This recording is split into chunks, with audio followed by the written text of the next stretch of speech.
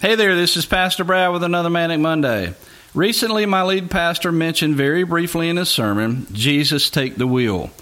Immediately, I thought of the song by Carrie Underwood. I happen to love that song, by the way. How often do you try and live this life in your own power and strength? With me being a man, there is just a pride issue that I have to constantly suppress with asking for help when I need it. I've gotten better over the years, but I'm 47 now, and let's just say it's taken me a minute. Like 46 years. I believe that we all try and portray to others that we have our life together, when in reality most of us really don't. Most days we try and keep everything from unraveling on us and falling apart. Most of us have to hit rock bottom before we ever start to look up or even ask for help. Then there is that voice inside of our head that says, don't ask God for help now that you've screwed everything up. Well, guess what? God wants us to ask Him for help.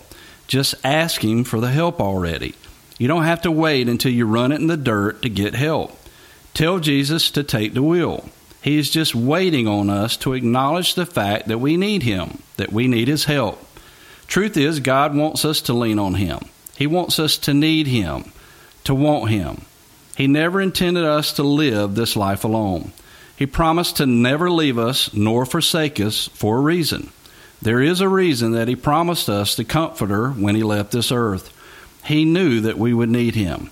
So let me encourage you today to let Jesus take the wheel. Stop trying to do everything on your own.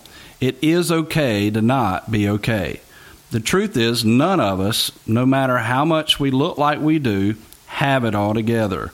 It is totally fine to acknowledge our need for God and give Him the glory for any success we have, because after all, even when I'm weak, His strength is perfected.